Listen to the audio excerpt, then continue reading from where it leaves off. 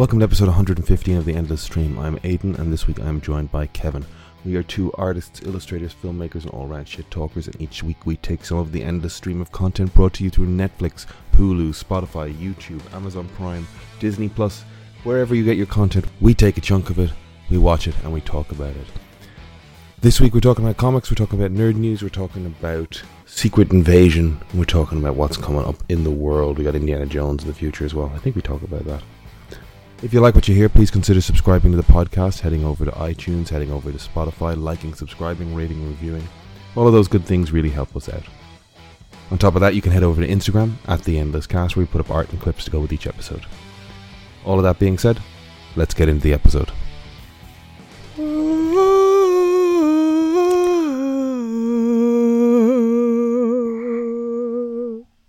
The prodigal son has returned.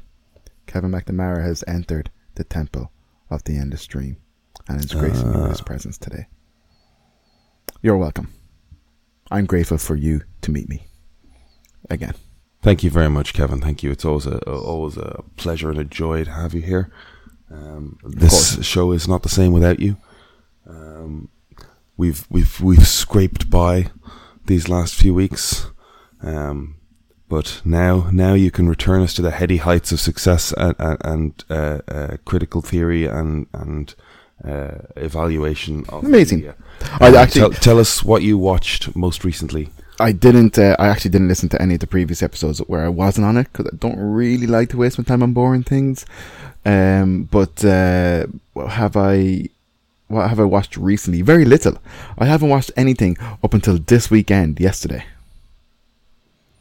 And what was it? Well, I did catch some of Black Mirror during the week, but it takes me like 3 days to watch one episode of Black Mirror. Yeah. Why? I have a lot on. I'm tired. By the time I get home, eat, and ready to watch something, I'm sleeping. Okay. I've been non-stop for the last forever, as you well know. Okay. Well, where have you been? All over. I've been everywhere, man. That's a Johnny Cash song. I don't know the rest of the lyrics. I do know the rest of the lyrics, but I'm not getting into it. Where have I been? I've been on multiple weddings. Sadly, one funeral. Yeah, I've been about town. Everything's a blur. Stag highlights. Oh, plenty of stag highlights. Spending time. You know what? Spending time with the guys that I grew up with was amazing. Okay. We're all spread across the globe. One of the boys is in London. One of the boys is in Canada. A few dot around the country and stuff. But yeah, the stag and the wedding from one of the lads I grew up with was so good to hang out with all the guys I grew up with. Where did you go? What did you do? We went to Ratsala in Wicklow for the wedding, and it was a beautiful venue. The service was ridiculous. Oh my God, you wouldn't be on your last sup of wine before there was somebody there straight away filling your glass up again, and the food was incredible. For that stag we went down to Cork. I don't know if I said that because Brian was up minding the dog. I can't remember. Everything's a blur. Yes, you did say you went to Cork. Yeah, so hanging out with my real friends. Right. No, only because to be honest, champagne for my real friends, real pain for my sham friends. What was that in? 25th hour, Edward Norton. 25th hour, yeah. And you said 13th hour. Ed Norton. Mm-hmm. Dustin Philip Seymour Hoffman, whatever his name was. No, that's like Dustin Hoffman. Yeah, Dustin Philip What's his name? Philip Seymour. The Capote guy. Philip Seymour Hoffman. That's what I said. Philip Seymour Hoffman. Yeah, whatever. Did you miss me, Eden? For the listener, it's 4 a.m. where I am. He did this to himself. I did not do this to myself. I agreed to. I'm okay. You can do that ASMR snore and stuff, and I can just kind of speak randomly over it. Me. I wouldn't be surprised if you slept like that. me. So have you watched the new Black Mirror? I have not. I've actually watched very little Black Mirror. I'm not very Black Mirror. I'll save it for Brian. I'll save it. I've done a lot of like Twilight Zones and Outer Limits over the years, and I've watched a chunk of Black Mirror, I guess. But Twilight Zone's great. I'm such a horror rejecter. I've been talking to some very, very horror focused fans recently, and like it is funny. It's like just like again through Chris watching Knock at the Cabin, and I watched Old. We talked about that in the last episode as well. You've seen Old. I have. It's old. I watched a chunk of Terrifier 2. Oh, I wanted to watch that. I didn't know what to expect going into that. Like I expected, I don't know. I think I expected like really schlocky, poorly made, whatever. Okay. The fuck, but like that was an unfair evaluation. Like watching it was extremely polished. It looked great. It walked an interesting line of like looking a little soap opera-y, but being in terms of like how great the shots looked and the color and the polish on it, and like having production value in it, and then just being an absolute like, oh, how to describe it? It's just a showcase of practical visual effects. Yeah, that's kind of fun. Like it is and it isn't. Oh, it's gross, like, is it? The only way you can get through it, or the only way I could get through it, is like knowing that the actors involved are enjoying how gross the visual effects are. You know, that sort of thing where it's like, hey, they're like, the guy takes a woman's hand by those two fingers and pulls in opposite direction, just splits it. That happened in an episode of Banshee, but maybe not as gross, but it was pretty brutal. That is the beginning of a horrific sequence of events that happen to a lot of latex props, but you are watching it going, oh my god, it's so... Okay, that sounds a little extreme for my taste, but I understand.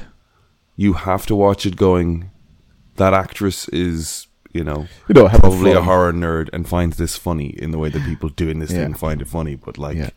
Ugh. I get you. I watched, but speaking of horror, I watched Pearl. Well, we'll come back to that in a second. Yeah. Just like give us your like new season Black Mirror thoughts that you've watched a bit. Oh, like kind of. So I've not finished the last episode just yet. The first episode I felt was the weakest, but that was also the most Black Mirror-esque. And then what's the first episode about?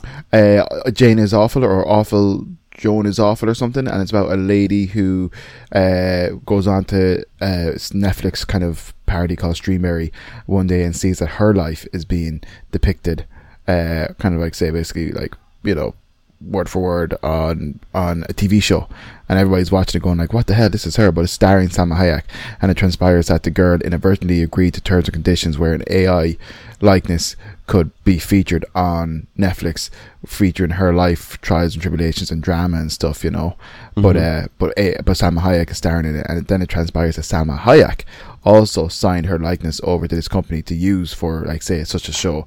But when the girl finds out that the show is copying all of her life, she goes like crazy to try and just do something so reprehensible that it can't, that not even Salma Hayek's AI likeness will go for it, and then that causes Salma Hayek to team up with the girl because they're both trying to take down the company that won't let them stop the production of the show. So that was the first episode, and that was good. Or that was fine. I kind of liked the twist at the end. It was a little bit She-Hulky, put it that way. Oh, okay, all right. It's sort of rug pull towards the end. Yeah. So the episodes are Joan is Awful, Loch Henry, Beyond the Sea, Maisie Day, and Demon 79. Yes. There might be a sixth one. I can't see it. No, that's it. Okay. I think that's it. So have you watched most of them? Or I watched all of them. I watched all of them except for the last one. I fell asleep during the last one. Okay. So you've seen 4 out of 5. Yes. Which is your favourite? I think the Loch Henry one is good. See, basically what I'm trying to say though, it kind of a few of these episodes kind of take a departure from the typical, like, everything's based on social media or technology or X, Y, and Z, you know. I like the Loch Henry one. It's kind of like a true crime, creepy caper. That was really good. And I did really like the Aaron Paul, Josh Harnett, Beyond the Sea episode. That was brilliant. That was good TV. Okay. But that's a little bit more Black Mirror-esque. But a little less so. A little more Black Mirror-esque is important when it's Black Mirror.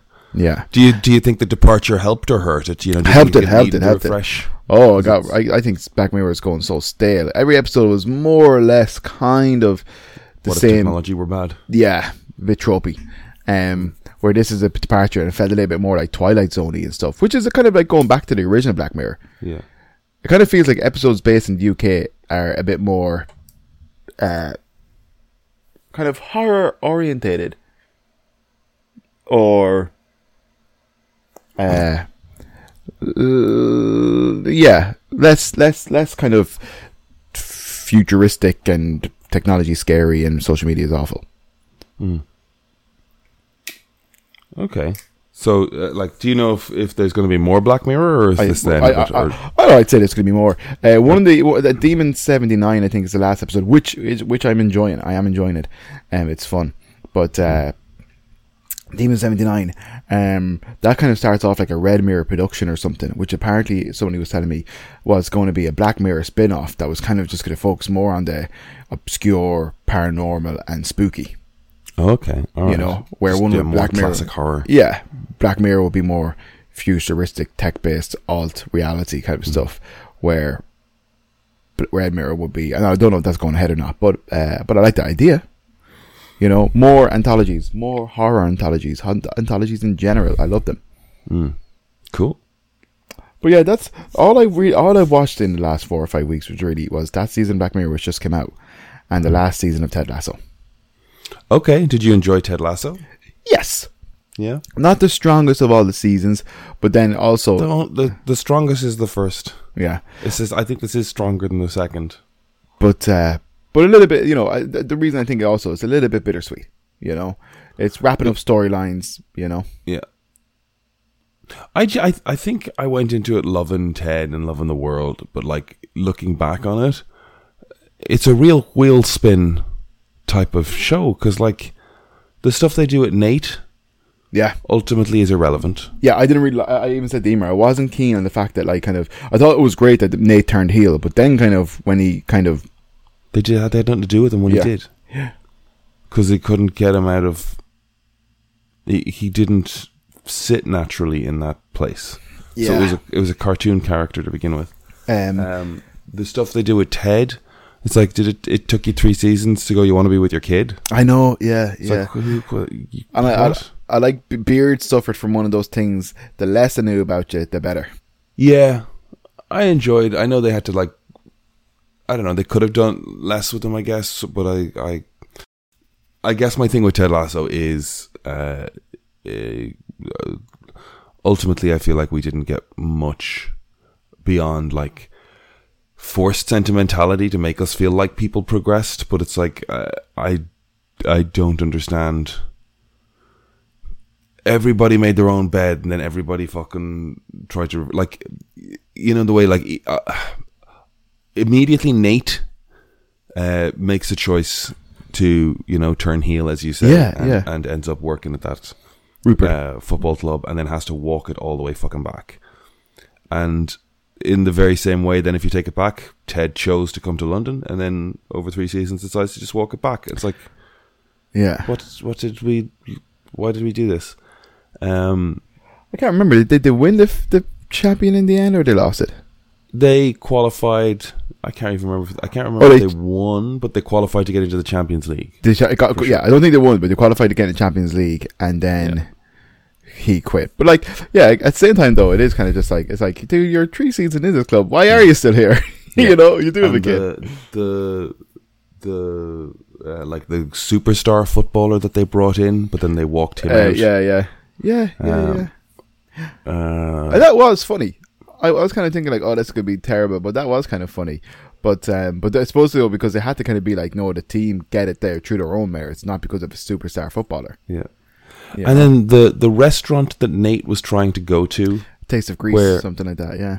yeah, where the maitre d', like the insinuation in the first one was either it's racist or classist reaction to the guy. She won't give the guy the table. Yeah. And, you know, it thinks like that is the only sort of reasoning we're sort of given for, or maybe I'm missing something, but it feels like the reasoning we're given for him being rejected every time he tries to go to that restaurant. Yeah, it was. And then it they was like, walk her back to the point of like, what? I know. Now they're a couple? How does that? Did she, what? Yeah, some strange things. I like Ted Lasso, but I felt the season suffer from just trying to wrap it up quickly in one season, and I felt that sometimes with Ted Lasso, it's like you kind of forget how wholesome the show is, and then how forcibly wholesome the show is. Yeah, you know, because we kind of, yeah, we know what kind of culture that's involved in football, and this show is a very Americanized depiction of. Yeah. I do wonder if we won't look back at Ted Lasso in years to come and just go, you know, like this was a success and people loved it, but like, what the fuck is this? Yeah, possibly. Like, it's an enjoyable show. Yeah. Season 1 and 2 actually, I think, are good. I think season 3 is not terrible by any means. I think they're all of the same caliber, really. Yeah, but it's just like you get to the other end of it and you're like, what was the... Okay. Well, there's potential for spin-offs, apparently. But like, I do like Roy Kent. I like Jamie Tart. I like Keely. Yeah. I like some like the characters are brilliant in it for sure. But I was just going to say I think one of the things, because they obviously final season, they want to wrap storylines up and blah blah. Like, don't get me wrong, I laughed and enjoyed it 99% of the time. But it's just because of the final season and trying to wrap things up, I feel it's suffered, you know, less Ted Lasso. Yeah. And I wanted more Ted Lasso. Yeah, Chris and I were watching it, and we were talking about the idea that like, it's fun watching a show where people are like involved in a thing and trying to make it run and working their own departments of it. Yeah, and we get to see that operation. And we came into a show about Ted Lasso trying to like get a football club going, you know? Yeah. And all the squad and the cogs and the pieces that make that work.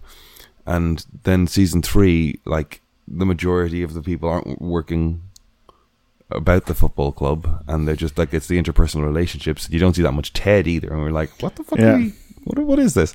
Again, not terrible, just like, I don't know. I was a little bored. Like, it was a bit of a slog to get through. Like, they were hour-long episodes almost, which I don't think the first season was. I feel like maybe there were more episodes and they were half hours, but they were long. I watched, it sounds like you didn't get a chance to, and I'll try and talk vaguely about it, but I watched the first episode of Secret Wars. Oh, I watched it. Secret Invasion. Secret Invasion. I did watch it. Actually, I did. I got a chance on Friday to watch it. Okay, give us your thoughts on Secret Invasion. Great. You probably didn't like it. What did you like? Well, I was actually surprised with kind of the quality of it to a degree. Mm-hmm. Some of the shots don't look great and all that kind of stuff. I will admit that, but I think it could be a fun espionage action thing. Okay. Geez, I'm trying to remember, pal. I should really watch these things more mindfully instead of just turning my brain off and drooling and going. That was a wank at the end of it, was it? No, it was more me going. Okay, well, Wank you got the opening section with Martin Freeman. Huh? You got the opening section with Martin Freeman. Yes, yeah. Which I knew, Trader. I knew it wasn't. He wouldn't wear a neck scarf like that. Yeah, the minute you see that hat. Yeah. Then Nick Fury comes back to Earth. Yes, which is when he walks out of the spaceship, it's weird because it's just like, why did you like that so fake looking? Like, it just doesn't look good. But like, it's just like, we're not going to get into at all how people are getting up or down from the space station. We're not even going to show you the ship. We're just going to backlight Nick. Yeah. And it's just like, it was an odd choice and it was unnecessary. But I you know, like, as in like, they could have actually just done a lot. They could have done a lot less to make it look more realistic. You know, but I did like. Sorry, I really like the. I can't think of his name, but he's the main Skrull guy. Talos. Yes, I really like him as an actor and a character. Mm-hmm. Was go on, anyways. You do break No, down. no, no, Yeah. no.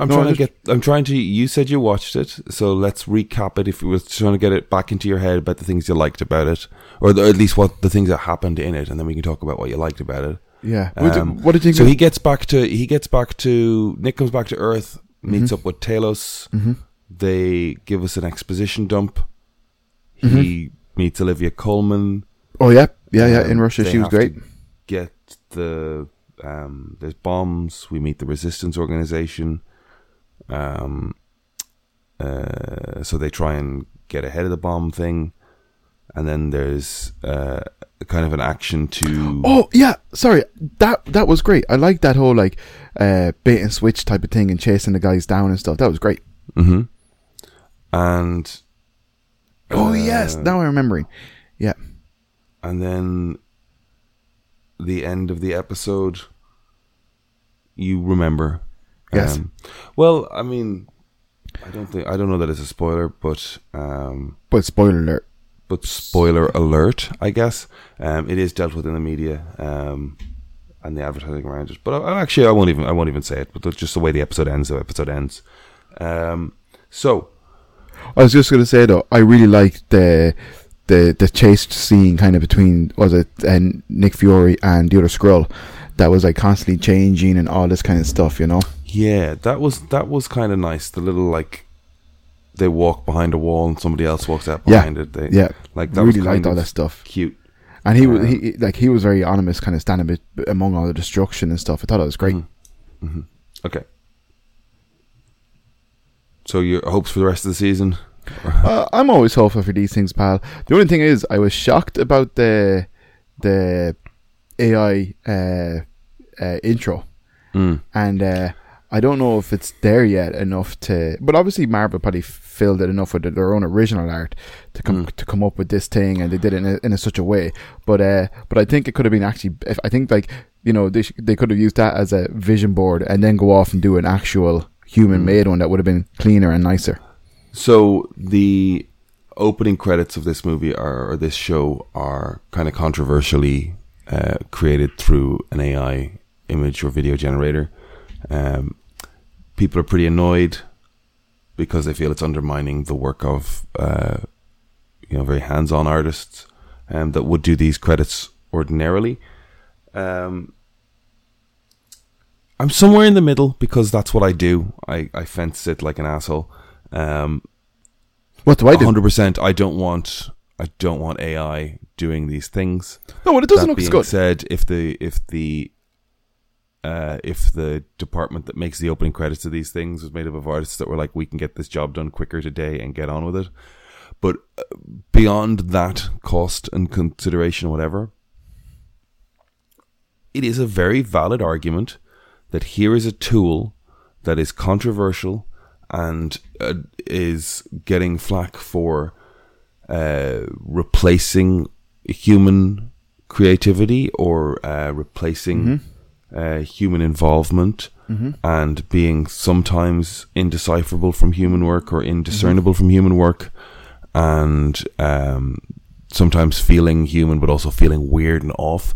I think that's very, very on theme for what this show is dealing with in terms of shapeshifters. I agree, 100%. So something not quite human, trying to pass off as human. Quite human, and I think, fuck it, I actually think it's a great idea. It was. I thought the same as well. I was like, either they have a really good PR person that managed to spin it that way, or it was intentional. But I think there's no way it's not intentional. Now, did somebody go, and it'll be cheaper and quicker, and we'll see if we can work on this with this way in the future?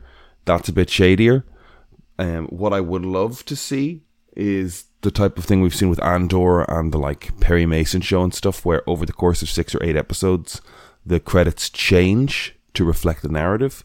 And if by the end of it, these credits were something way more human, as the world becomes clearer and solider as the narrative comes along, I would be really impressed if that were the case. I sadly do not think it is, but that would be the arc of this thing creatively for me.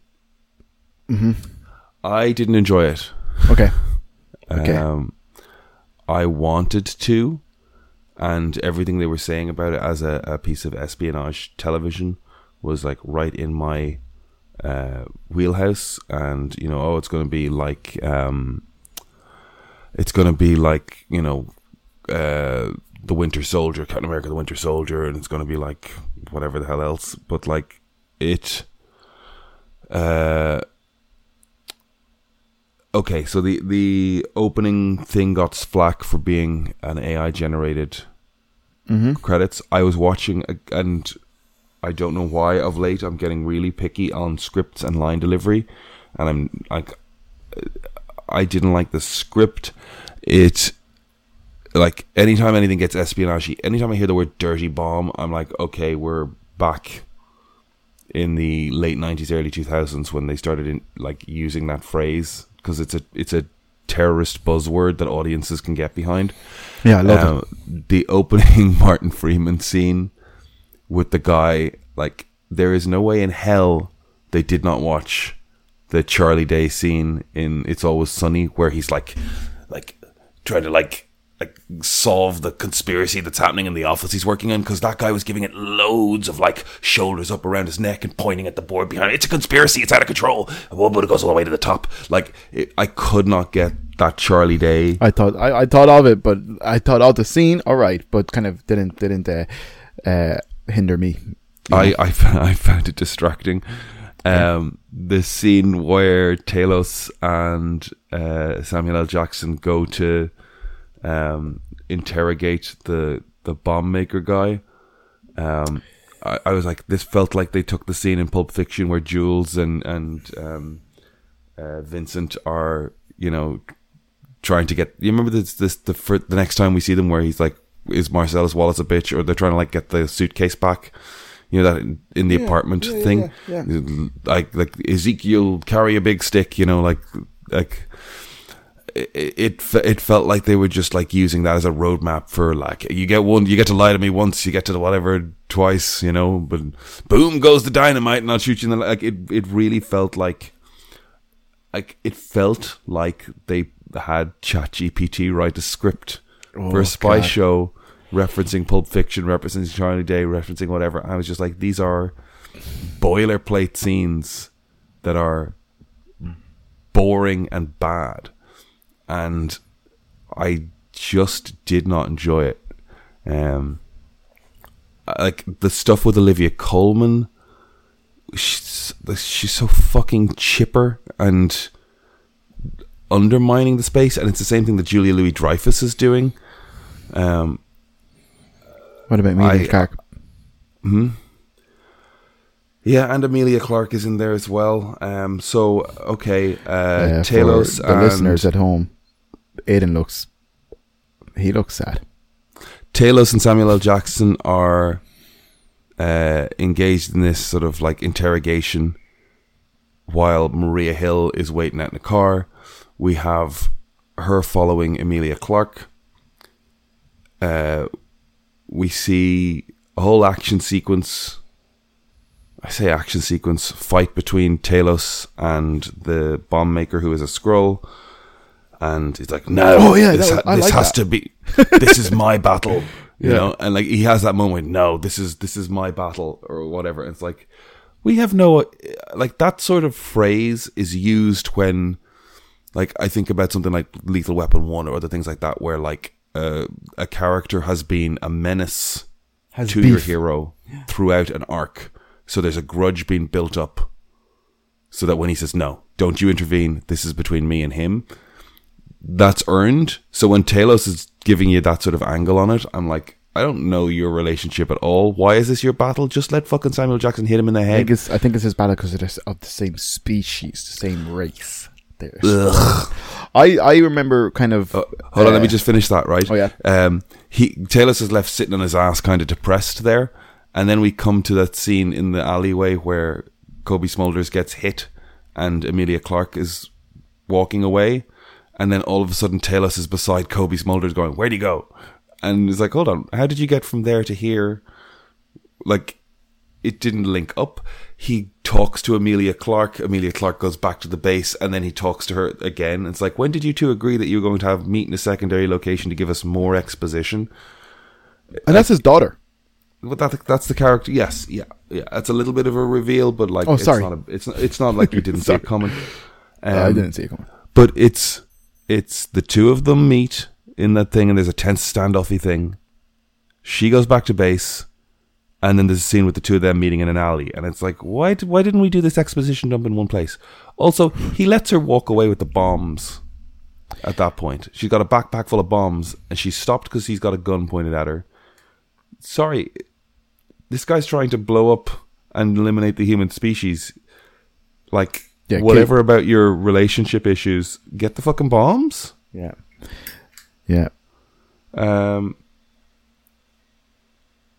Oh, buddy, I don't know. I was like, what the fuck is this? You know? Mm-hmm. I was hoping for things to be like, okay, Samuel L. Jackson's walking around with a bit of a limp, and he's walking, and people are like, you feel like you're out of step, you're not keeping up. And it isn't. I was hoping for there to be this moment where it's like, you think I'm not ahead of this 12, like, and the limp goes away, and he's suddenly been playing everybody this whole time to look weak. Mm-hmm. Like, they didn't do that. Saber, again, we're still like, since the end of Spider-Man Far From Home, we've known that Talos, is it Far From Home? It's not even No Way Home. It's the end of Far From Home that we see that Nick Fury is Talos. Mm-hmm. So that's a while. And then we have that reveal of him on the space station. Have we seen the exterior of that space station? We've heard it called Saber. We have no explanation as to why or what Saber is just yet. We're still like just talking about this as if it's like, maybe in the comics there's a lot of understanding of what this is, and there's a lot of like guesswork, but like, it's still this vague concept. No one's gone, hey, Nick Fury has been assigned to a thing in space and he's up there doing whatever. We've got no context for this yet. I was tempted to read the Secret Invasion comic because it's on the Marvel Unlimited app. But they've expressly said, they told the director and the writer, don't look at the fucking comic, we're not doing anything to do with it. Oh, okay. Because this, to quote, is born out of the spark of electricity and relationship that Talos and Samuel L. Jackson had in Captain Marvel. Okay. And they went about putting a project for them to work on. And it's like, well, and then the director of the thing, like the writer's credits, I'm not overwhelmed by. The director's credits, he directed 2 episodes of Condor, which is an espionage series for like Hulu or something. Criminal Minds, Hand of God, The Looming Tower, God is good. The Calling. There's a lot of TV that is grand. But like you're saying, Hand of God is good. That is an Amazon show with Ron Perlman and Dana Delaney. Looking at the poster of it, honest to God, I've never heard of it. Okay, it's good. I'm sure it's fine, and I think that's the problem with it. But it's fine. So it's a thumbs down, most definitely from you. Every time they have to run, everybody looks so old. The camera movements are so slow and clunky. I was baffled watching it. I was like, how is this bad? Wow, geez, I thought it was pretty good. Yeah, but, I know. But I'm also... And I know that I've seen people react positively, and I've seen whatever. But I think the thing is, it falls into a category of like... Okay. Peacock streaming service espionage show that somebody's watching, but I don't expect that from Marvel. I expect top tier. Treadstone is another like Amazon Bourne Identity spin-off TV show that ran for 2 or whatever seasons, and everybody's great in it. Well, I say everybody's great. Everyone's fine.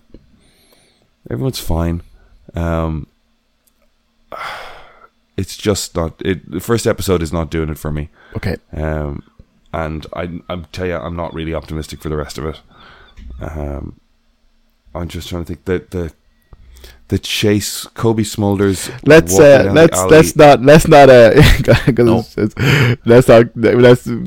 not I'm not gonna get spoiled, but like the moment they walk around a corner and it's just like, right, we're in the darkest room we can get with as many close, tight cuts as we can possibly get. So the actors are nowhere near this. You know what I mean? Like, yes. I was saying, let's not get too hung up on you not liking a show. Let's move on for a second. All right. So, because like, as in, like, you know, let's try and fit in as much as we can. So let's try and what? Fit in as much as we can. Let's not get too bogged down. You know. No, you know, but here's the thing: we've both watched. We're avoiding the spoiler content of it. We can both talk about it. But okay. Well, I was going to say though, because I want to say something. But I was going to say is, well, I remember when I read comics, when I started getting into comic books, the Skrulls were far more like a formidable foe, and like where like they were kind of like, you know, Jesus. They're fucking. They're so capable of anything. They're so strong. It's scary. You don't know who's Skrull and who's not. They're not as kind of foreboding, or not foreboding. They're not as kind of. I don't know. Well, they were at the start of Captain Marvel, but they just undermined that. Okay. Do you not think? Like, I remember seeing the like when you think back to watching it and how like creepy it was and how well done in the Captain Marvel movie it was, where, you know, they arrive on the beach and you see some humans and it comes back and you see that they've taken the form of them, and like the fact that they could be anywhere, they could be anyone, was kind of creepy. And like Talos, when they were breaking into that military base to get the whatever details again in Captain Marvel, and they're flying away, like he's a threat. It's just that he becomes this kind of comedy thing in the third act of it. Yeah. And yeah, I'm not usually as firmly cranky about a show, but like I was. Oh no, I don't know. I think I'm pretty. I think I can be overly critical, but I try to be balanced. So, what did you like about Secret Invasion? I honestly don't know if I can say I liked anything about it. Because like at the start, okay, there was like some clever stuff. I mean like that when Martin Freeman and the other guy are running up the building and you get the shots of the lights coming up. That's a nice, simple, effective thing. That shot that you talk about towards the end, where the shapeshifter is like shifting through a number of things, and Nick Fury's kind of pursuing them. But like, how is this any different than the villains in Falcon and the Winter Soldier? Well, yeah, for sure. They're just another faction, kind of Splinter Cell faction type of thing. Well, look, it remains to be seen. But it's another bunch of villains played by B-list up-and-comer television actors. Well, they're like, they're good looking and they can deliver a line, but like, I don't give a fuck. But I think Olivia Colman is far from B-list. I think she's incredible. She's not the villain. You don't think she's going to be a villain? I don't know, but she again kind of like when it was Robert Redford in The Winter Soldier, he played it so straight and has an espionage history to him. Olivia Colman, it was, I don't know, it's just distracting. And Julia Louis-Dreyfus is doing the thing as well, where again she's just swanning in, and I don't know. It didn't. Oh, were you extraordinary? Oh, great! You've got over mediocrity. Okay, well, you guys can leave. Let's sit down. Oh, Nick, do you remember that time in Budapest? I'll remember. You've never been as slow before, Nick. I would have seen you coming in. And then he's like, "I'll let you guys get me so that I can come and talk to you." And it's like, oh yeah, now that you think about it, that does seem like the possible thing for it to do. That makes actual perfect sense. I should probably trust my instincts that I've known you for 30 fucking years and you're very good at this. Mm-hmm. Okay. And there's this stuff like, okay, I'm getting hung up on the technology, but if you go back and watch the little like camera recording footage that they're watching because Nick planted a little bug in the room, like, are those, okay, is that camera taking footage of two individuals in a room ignoring their space relationship, bringing them closer together for the sake of projection, and showing them to Samuel L. Jackson in the other room? Or were these two human beings standing a foot and a half away from each other at a 45-degree angle from one another? Because go and look at the staging of that little shot where, like, Olivia Colman's looking this way and the guy she's talking to is looking that way, but they're a foot away from each other. So what, is that the footage from The Office? Because that's fucked. I really do get the sense that Olivia Colman delivered those lines to nothing. And then the other guy delivered those lines to nothing. And then they put the two things together in a visual effects shot. It was crap. Just give us the scene. In an effort to give us some weird holographic technology, they could have just given us the scene in The Office where Olivia Colman gets to act opposite a human being, and then we go back to a shot where Samuel L. Jackson's watching the conversation on a screen. Fair. So you're looking forward to episode 2? No. You giving the episode thumbs up or thumbs down? I'm going to give it a thumbs up. Cool. And be optimistic. Okay. I think it is like the scroll that goes to the gate to join the Skrull community. Very simple TV thing. Show us your true form. He goes, show us your true form. He could change form however the fuck he wants, but instead he takes off his hat. The hat comes over the face. The visual effects noise plays. And now he's in his Skrull makeup. And then he changes back to himself, and the hat comes back over to hide the visual effects taking place, and the hat comes back on. The guy that gets shot and reverts to the Skrull thing, you just hear the noise off screen. They're like, it's efficient TV budget filmmaking, but they're just hiding visual effects to avoid cost. And I guess it makes sense, but it's just like, it's just all things that add up to this feeling crap. Fair. Speaking of other crap things, did you watch Kraven the Hunter trailer? I did, yeah. Do you mean Morbius the Lion Man? Yeah. Do you mean it's lion time? Lion's blood into his. Yeah. Into his do you know the other movie they cancelled, El Muerte? Yeah. It's about a Mexican wrestler that gets his blood exposed to something and has superpowers. Oh, really? Yeah. What, Sony? Why? What did you think of that trailer? Oh no, not for me. I think the only thing that was I found remotely intriguing is it in it, and it's not good either. But like, don't get me wrong when I say this, it's not good. But the only thing I found remotely intriguing was, you will see why they call me the Rhino, and that was it. Okay. I can see why it's fun. I didn't know that we were going to have a Rhino thing, but will we see why they call you the Rhino? It's probably because you're the Rhino and you're in, like, we know this character. But it was better when he was a guy stuck in a suit. Well, yeah. That's yeah. I don't know. Yeah, man. It adds a little bit of extra whatever, storyline, story arcs, character, whatever. You know what I mean? Like, but he's. Let me guess. He was a zookeeper that got caught in his enclosure with a rhino, and a meteor hit, and he got some rhino blood in his blood, and suddenly he's got the strength of the rhino, and he can see as far as a rhino, which is actually not that far. They're pretty short-sighted. But he has tough skin like a rhino. I was in the opening of that Kraven trailer was like, okay, here we go. Kraven the Hunter, famous Kraven the Hunter. Kraven the Hunter. It's Kraven the Hunter. He is a human man who hunts things. Okay, let's go.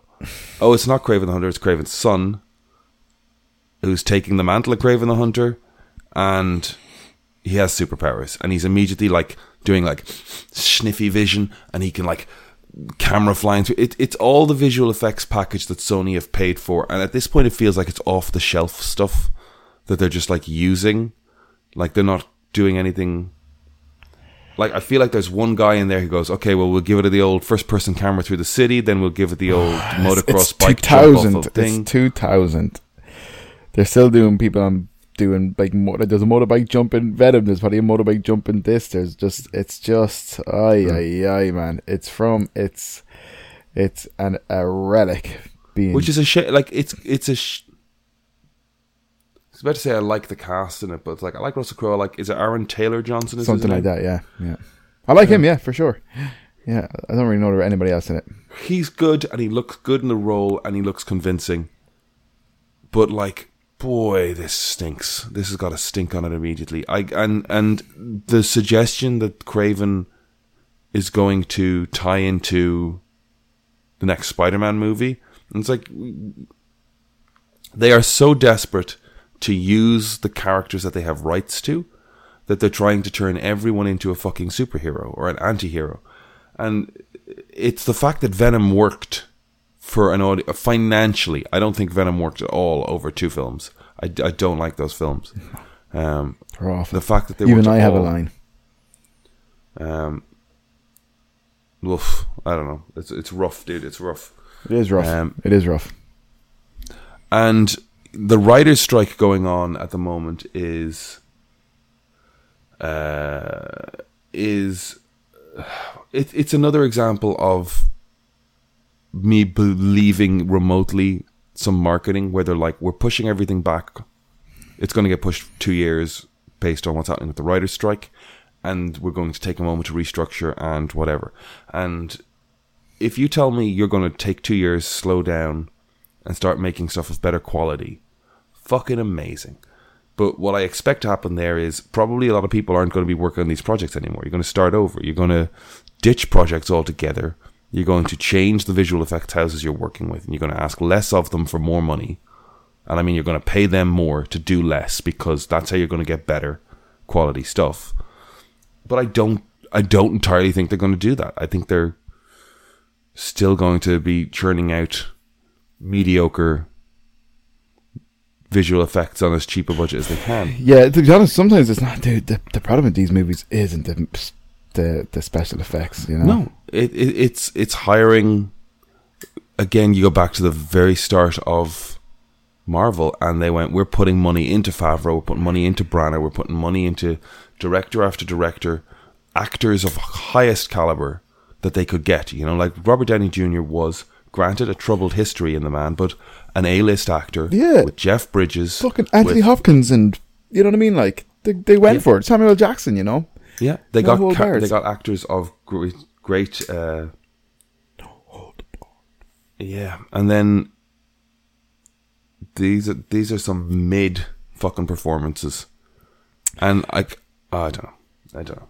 I mean, it's just you know, how many superhero daddies is Russell Crowe going to portray, but it's just like kind of, oh man, I don't know. Like there's properties that Sony own within the Spider-Man universe that they could do an actual superhero movie based on, instead of so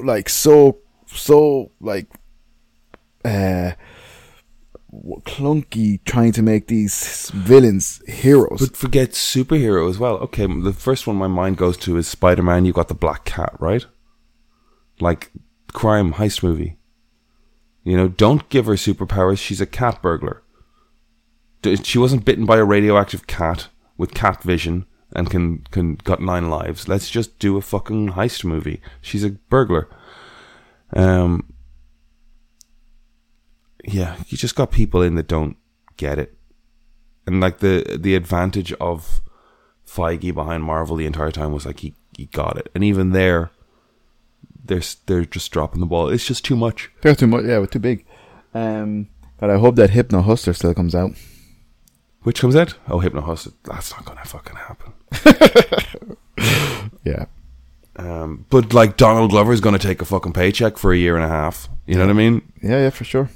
Like, I'd be very surprised if we see a Hypno Hustler show. Movie. The other thing I watched this week, or over the last 1.5 weeks, is it's on Amazon. I highly recommend it. I'm going to go positive. Jury Duty. Oh, I've heard of this. Yeah. So, without going too far into it, it is a reality show. It is following the ups and downs of jurors appointed to a case, and the 2-week, 3-week life they have while sequestered in this or in relation to this particular crime. And it's a court case in LA, so okay, there's a bunch of strangers and whatever in it, but James Marsden is there because he got called to jury duty, which just happens. But the premise of the show is it's completely faked. Everything is a show for one of the jury members. Yes. And this guy is just put in the middle of oddness for say 7 episodes. Yeah, I've heard about it. I'll check it out. No spoilers. It's so fucking funny, man. It's so funny. Okay, awesome. It's a piss rainy day here in Dublin, so you'll fly through it. Yeah. The characters are likable.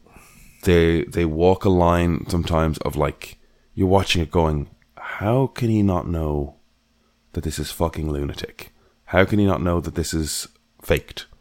And you start to. The guy is also.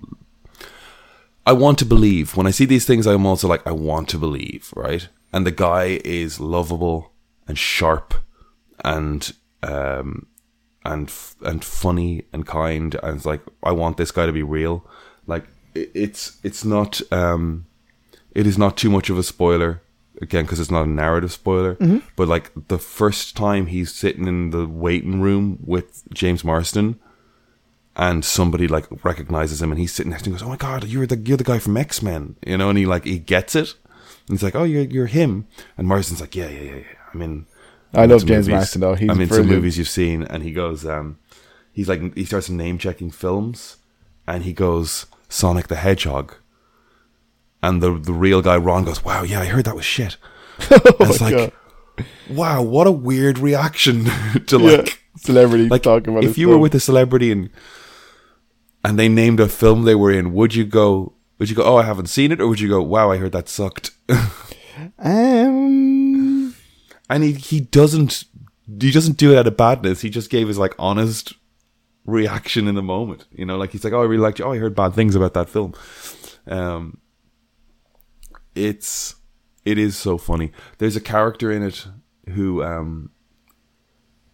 I found out after the fact that he's another actor that you'll recognize, but he was on Parks and Rec, and somewhere very early on, the guy playing the lead guy was like, "Oh, I'm a big Parks and Rec fan," and they went bollocks, and that guy had to sit in the fucking room and be in the show, but they were like, we can't go down the route we had for you because there really is a chance he might recognize you.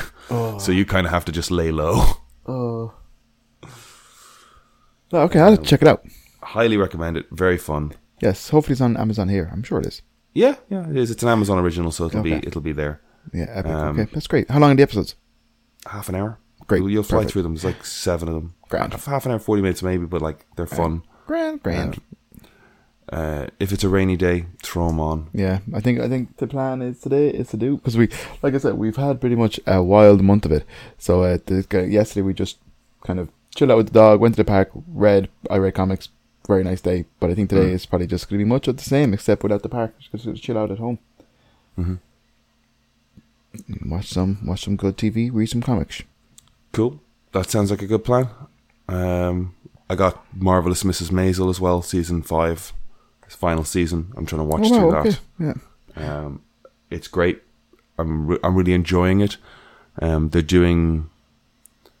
using a new device where they're kind of like, I say using a new device, they're like, it's very clearly set in like 1959, 1960, 1961, but the first episode opens in 1983 with her daughter in a therapy session. Oh wow, interesting. And the second episode opens with her getting interviewed in the mid 80s in a very Joan Rivers style, but then it goes back to the world. But it's showing you, I was thinking about it as well, it's like it's showing you the career that this character could have had or has had. They're showing you where they've I think it's a very fun way of showing you, like, if we had been allowed to run for forever, yeah, we could have had so much fun in the 70s and in the 80s and in the 90s, because they like each credits, like once they show you a clip from the 80s, the opening credits look like the 80s show. Okay, very good. And the 70s look like the 70s, and like you know, if we were to come back in 5 years and spend some time with her in the 70s, they could do it because they've shown us how much fun the fashion of the world is. There's a big musical sequence at one point, and it's like they love musical stuff. Love musical stuff.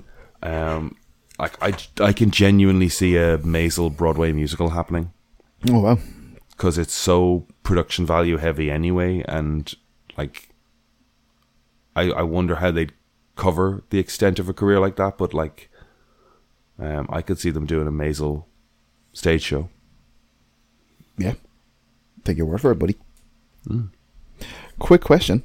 Take your word for it. Never going to watch this shit. Fuck you. Okay, go ahead, Kev. Go ahead. I could watch it. Never say never. I just haven't watched. I actually really just haven't watched much now in the last while. But quick question for you, because I have not listened to the previous episodes yet because I want to watch the Spider-Verse and the Flash first. Have you seen both those movies? I've seen Spider-Verse. It's. I want to see the Flash because there's so much around it, but it's also hard to bring yourself to go and see what looked like a piece of shit, and by all reviews is a piece of shit. Yeah, where are all these like great reviews? And I've seen this is brilliant, and people are saying it's great. When you think back on that, think about again, we're getting this from rumor mills and movie websites. Early test screenings show that the studio's really excited. Early test screenings have been really good, and the studio's really excited. It's the best thing. It's a change of course. It's a righting of the ship. We have heard this from Aquaman. We have heard this from Wonder Woman 1984. We have heard this from Batman vs Superman. We have heard this from Justice League.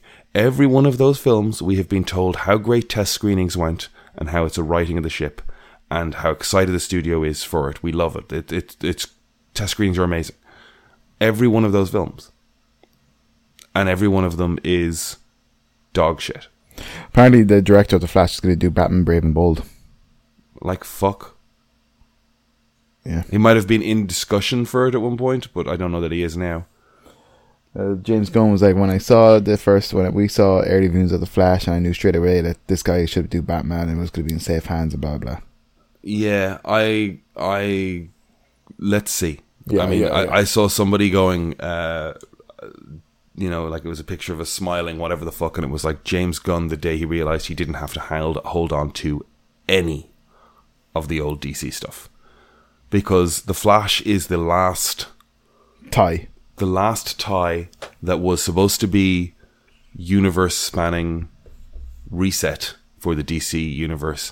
And I think based on this reaction to it, based on this reception, and based on like you can keep your mouth shut leading up to the release of a film, but once everybody has seen it, it's going to be harder and harder for James Gunn, who is critically self-aware and able to critically evaluate a product. It's going to be harder and harder for him to look at that project and go, that was brilliant and I stand by it. He's going to just go, yeah, you know, whatever, we're moving forward. They just need to burn the fucking Snyderverse. Let it go. Jesus Christ, it's dead. Just let it go. Yeah. It didn't, like, look, say what you would about the MCU and them not being good lately and all that kind of stuff. They are 10 times the world building universe that DC ever were. Yeah. DC Snyderverse is just, it wasn't good. It wasn't good then. It wasn't good now. The fucking relaunch there they did, or the Snyderverse movie they did a couple of years ago, the re-edit wasn't good. It's just let it die. Yeah. But like,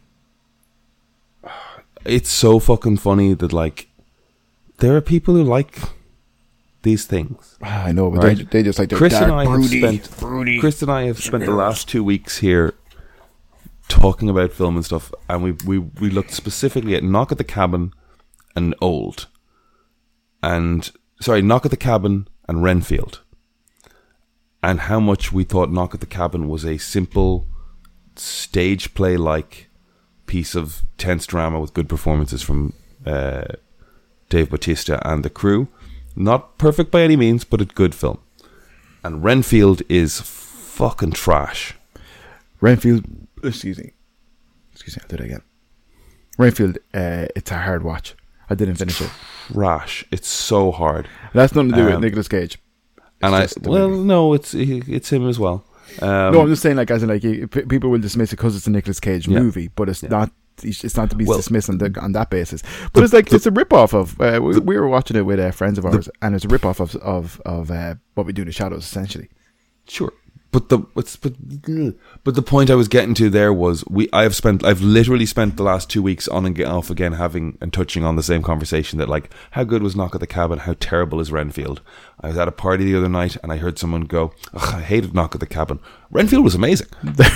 There's just people out there that are wrong, Aidan, and that's our takeaway from this episode and from life. I'm right, they're wrong. Yeah, 100%. Also, all that Titanic stuff. Were you watching it? I have been watching the submersible stuff. Yeah. What are your thoughts on it? Well, like, you know, I feel tragically sorry for the poor 19-year-old kid that died. Apparently, he didn't want to go on the thing. I don't feel any more or less sad for any one of them. I feel as equally sad for all of them. Everyone fucking died on it. Like.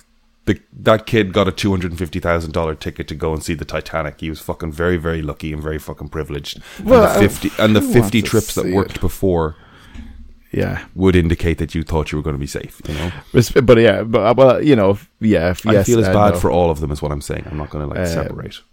Yeah, well, you know, I know what you're saying, but at the end of the day, like, who wants to see the fucking wreck of the Titanic? It's like many people. Who wants to go to space? You know, like many people who'd go to the moon if they could.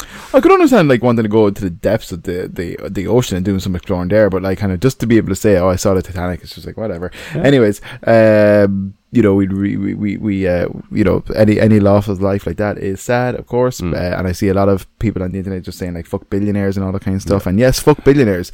They're the worst. Pointed at the microphone. Sorry, fuck billionaires. They're the worst. But and then we had how many hundreds refugees? 700. 700 refugees. Yeah, that's fucking brutal as well. Yeah. Any loss of life is tragic, but obviously those refugees and what they're going through is particularly horrendous. Yeah, like I think the greatest tragedy of all is how many open mics this week have been submersible jokes for so fucking many. It's been hard to be a part of. I also made plenty of submersible jokes. I don't know that I made plenty. I did go up and go, hey, we're all comedians here, hoping to make like a submarine and crush. Oh.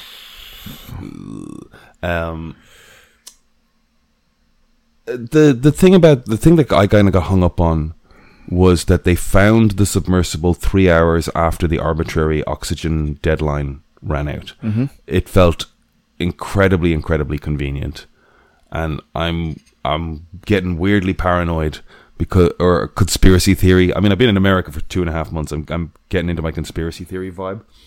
1,600 feet from the Titanic. You guys were searching twice the area of Connecticut, and you weren't looking within 200 feet or 2,000 feet of the Titanic. How did you not clear that area first? And then we've got the Navy saying they heard the fucking implosion more or less immediately. It's like, they knew where the fuck this thing was.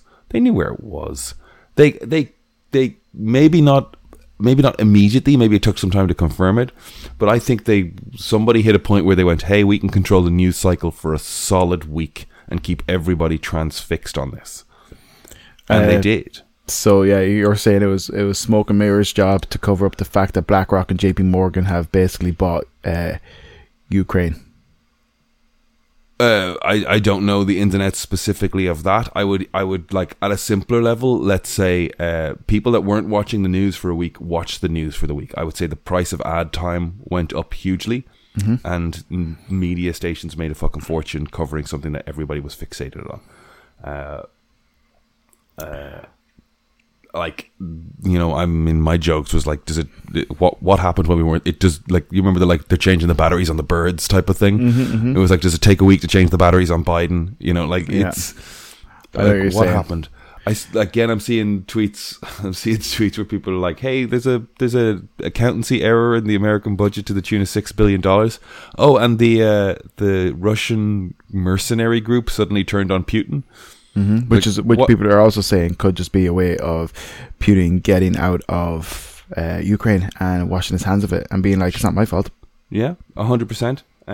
Which would be great. Like, I just don't know what legislation got passed in the last week that nobody was looking at. Well, that's what they're saying. BlackRock and JP Morgan. What? I missed that. The two big banks. They basically like Well, BlackRock isn't a bank, is it? Is it a hedge fund type of thing, or like what am I mixing up with one of them's a fucking mercenary group, isn't it? BlackRock and JP Morgan back Ukraine's first development fund. So basically, it's like it's Investors Ukraine Reconstruction Bank. Basically, they're going to benefit off of. It's like the Holy war Racket. America's been involved in since like the 1890s. They've also had business interests that have swept into the country afterwards and helped them rebuild. Yeah, they sell the weapons to them to blow themselves up, and then they sell them the concrete to put them back together. Yeah, it's fucking crazy. That's what that is, and about all the wheat and all that kind of stuff. But yeah, don't ask me, man. I get my news. Go see Spider-Verse. It's fucking amazing. See The Flash if you want to laugh of it. I want to. The Machine just got added. I know. To we don't streaming. touch that. Yes. That looks fun. I think it's going to be dog shit, but like I enjoy Kreischer. Indiana Jones is out next week. Oh shit. Mission Impossible is out the week after. Damn. Oppenheimer, Barbie. Damn. We've got some good stuff coming up. Damn. I'm coming back to Ireland on the 14th of July. Yeah. Oh wow. It's so much sooner than I expected. Well, it's not sooner than I expected, but it's happening. Don't know where, don't know when. That's right. That's exciting. Yeah. I know you're not happy about it, but I'm happy about it. Yeah. Yeah. Sure, we'll see what happens. Anyway,